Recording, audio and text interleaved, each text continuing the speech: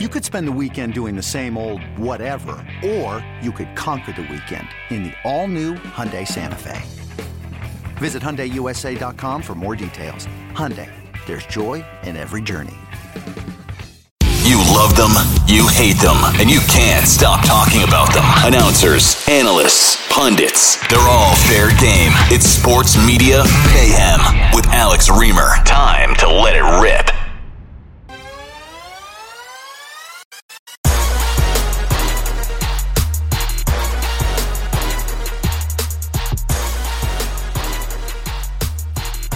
Hello, everybody, and welcome into another edition of the Sports Media Mayhem podcast. My name, of course, is Alex Reamer, as you heard in a great opening, and we're coming at you here on this Monday, November the 21st of 2022, Thanksgiving week.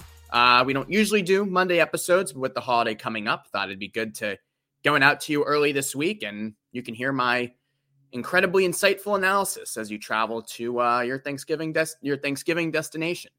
So there you go. I do what I can.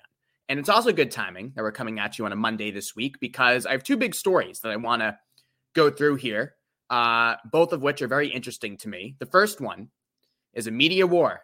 Oh, yes. I love a good media war. We certainly have one here. Dave Portnoy. Shocking that he's involved in one of these, right? The New York Times came out with a huge piece on Dave Portnoy published Sunday titled "Desperate for Growth. Aging Casino Company Embraced Degenerate Gambler." A degenerate gambler is in quotations. That's referring to a quote from Portnoy's dad that he said several years back about his son's gambling problem. So the New York Times ran this piece on Dave Portnoy, largely in the context of Penn National's partnership with Barstool Sports, which was finalized in 2020 to the tune of $15 million. And Barstool's value has skyrocketed since then. Penn National's value has skyrocketed since then. Business-wise, it's been a huge win for both sides. And the article was told in that context and also was part of the New York Times' larger investigation into the sports betting industry in general and really the proliferation of the sports betting industry and all the legalization we're seeing across the country. Now, a few things about this story. Well, first of all, so the story comes out and then Portnoy tweets out a video that's more than 3 minutes long of his months-long correspondence with the New York Times reporter Emily Steele, who worked on this story. Basically, Portnoy was responding to this one line. The Times provided Penn, Barstool, and Mr. Portnoy with detailed questions about this article. Penn and Barstool executives did not respond to repeated messages. Mr. Portnoy did not provide answers. So Dave screenshotted that line and then tweeted out, as I said, a 3-minute long video showing his entire correspondence with the New York Times business reporter who wrote this piece. And the point Portnoy was trying to make, and if you read the correspondence with the New York Times reporter, this is how he's framing the discussion, is on May 10th, Emily Steele responded to Portnoy, who called, and said they would be happy and they're eager to sit down with him to talk about this story. And Portnoy said, great, he's down for on-the-record answers and answer any questions she may have. Although to clarify, he said he gets to record the interview and use the footage as well. You go to May 23rd, that's your next correspondence. Portnoy again calls the New York Times. Emily said again, they're eager to get in touch, but not at that stage in their reporting. Then Portnoy lashes out, becomes more combative, said 39 women have reached out to him about Emily, the reporter, trying to catch them off guard, asking, quote, shady and dishonest questions. And that, of course, in reference to the insider story that came out last November, actually, in which multiple young women accused Portnoy of improper sexual misconduct, saying that their encounters with him turned violent at some points. And again, when Portnoy says 39 women, it's apparent that's what he's referring to. But interestingly enough, in the article, the insider article is only mentioned in the New York Times piece. The insider article is only mentioned in passing. It's mentioned in a section titled, I have it right here, Circling the Wagons. And basically, in that section, New York Times, as I said, mentions insider's article detailing the allegations from young women who had, quote, sexual encounters with Portnoy that turned violent. But the article really focuses on how Penn defended Portnoy and regulators didn't look into him. And that's right.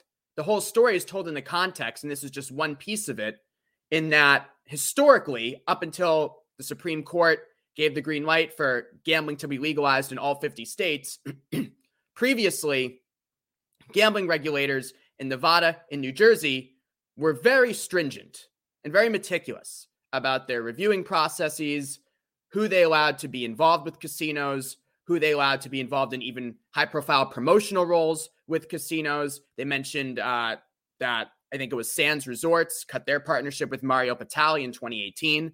He had restaurants in the casinos, but they cut their partnership with him after he was accused of improper sexual misconduct.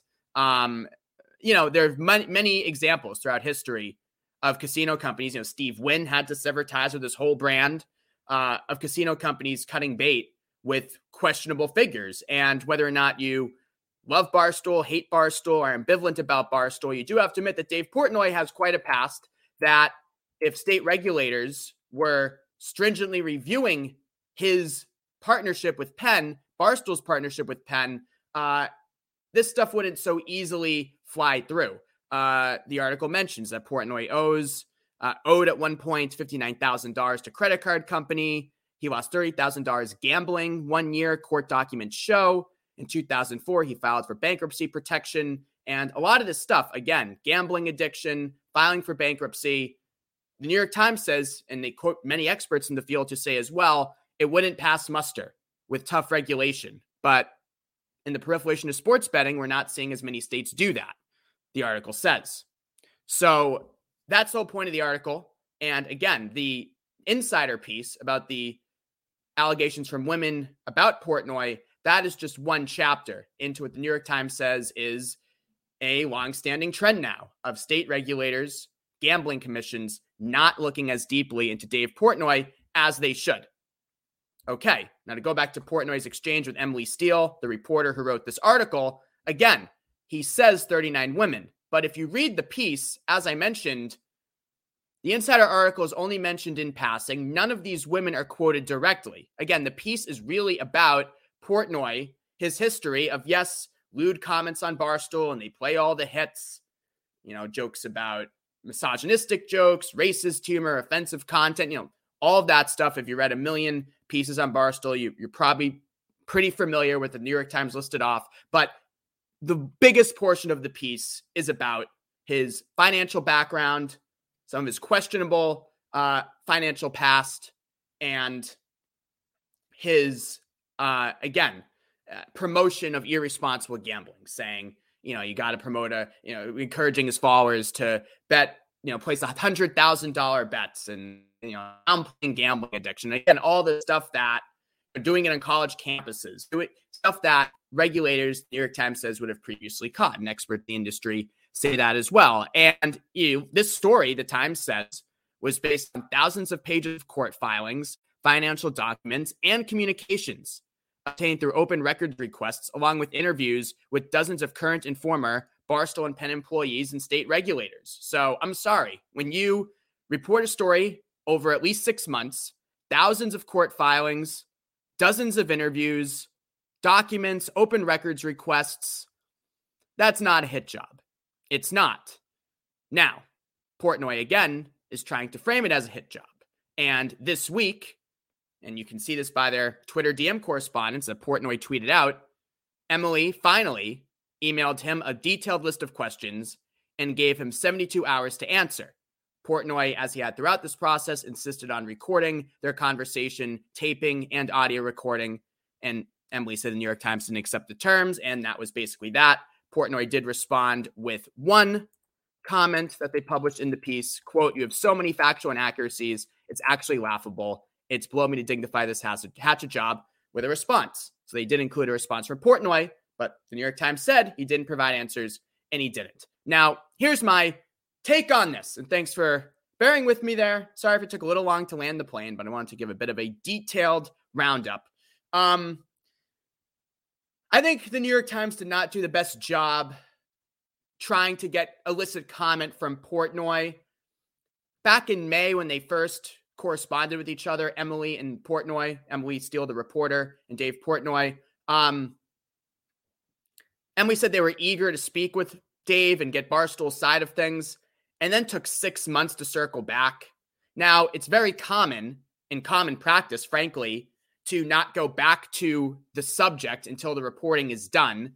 You don't want to keep going back. You want to make sure you have all your ducks in a row, T's crossed, I's dotted. You have everything fully fleshed out, and then you get in touch with your subject and send them a detailed list of questions, which the New York Times did. However, Portnoy says he only gave him 72 hours to answer, which again is commonplace. You don't want these questions lingering out there for days upon days. That gives the subject or the company a lot of time to slander the upcoming story, concoct possible legal defenses in a case like this. I mean, this is pretty serious stuff. You don't want this stuff just lingering out there. But again, I go back to that mistake. You got in touch 6 months ago if you're the New York Times, and then you don't circle back for months. I think that they could have the reporter could have played this better. And if she was genuinely interested in hearing Dave Portnoy's side of things and Barstool's side of things, I think she would have handled the correspondence with him differently. Absolutely. And it's totally fair to say the New York Times had a motive here. Their motive is they wanted to scrutinize the partnership between Dave Portnoy, Barstool Sports, and Penn National.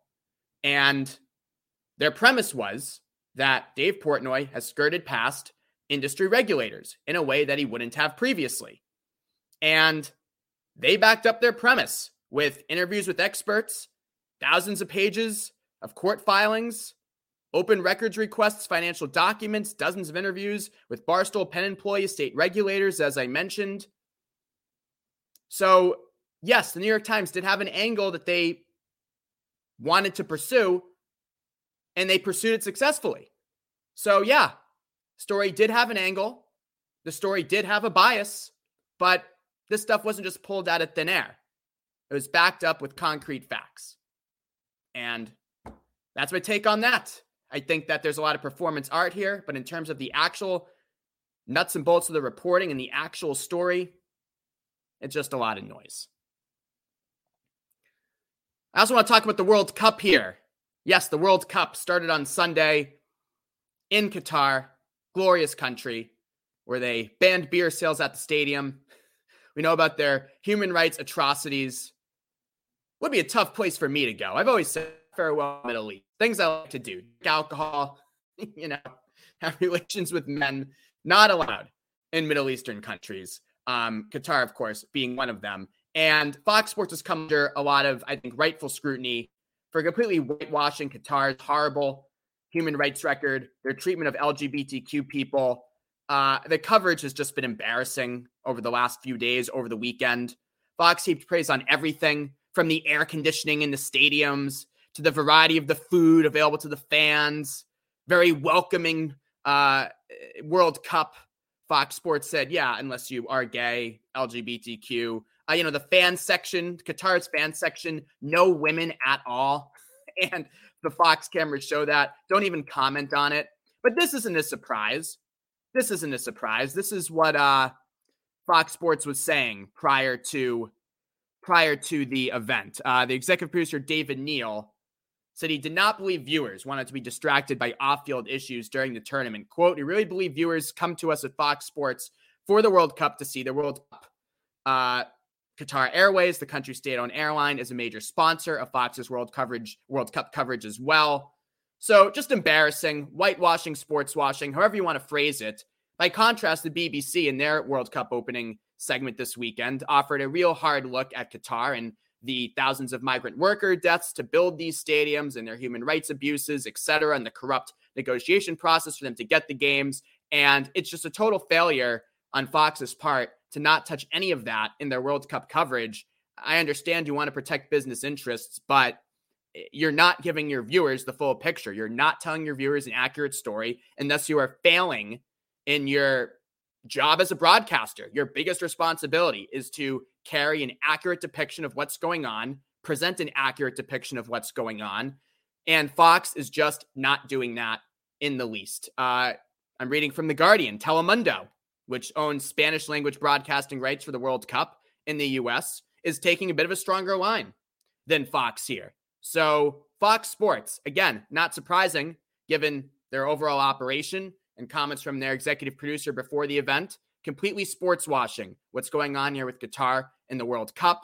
And just in general, a lot of the coverage about the human rights abuses, the abuses towards LGBTQ people.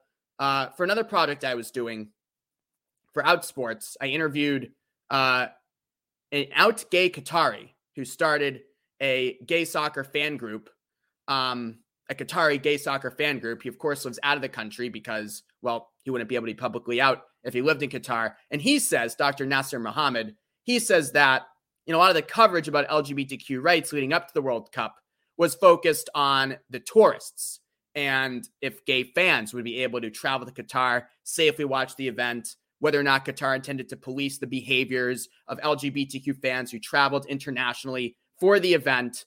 But he says that is completely insulting and misses the mark on the Qatari people who have to live under this regime on a daily basis. And come mid-December, the World Cup will be over, the fans will be gone, and the LGBTQ people in Qatar will still be there and still being discriminated against. And that's the real story we should tell.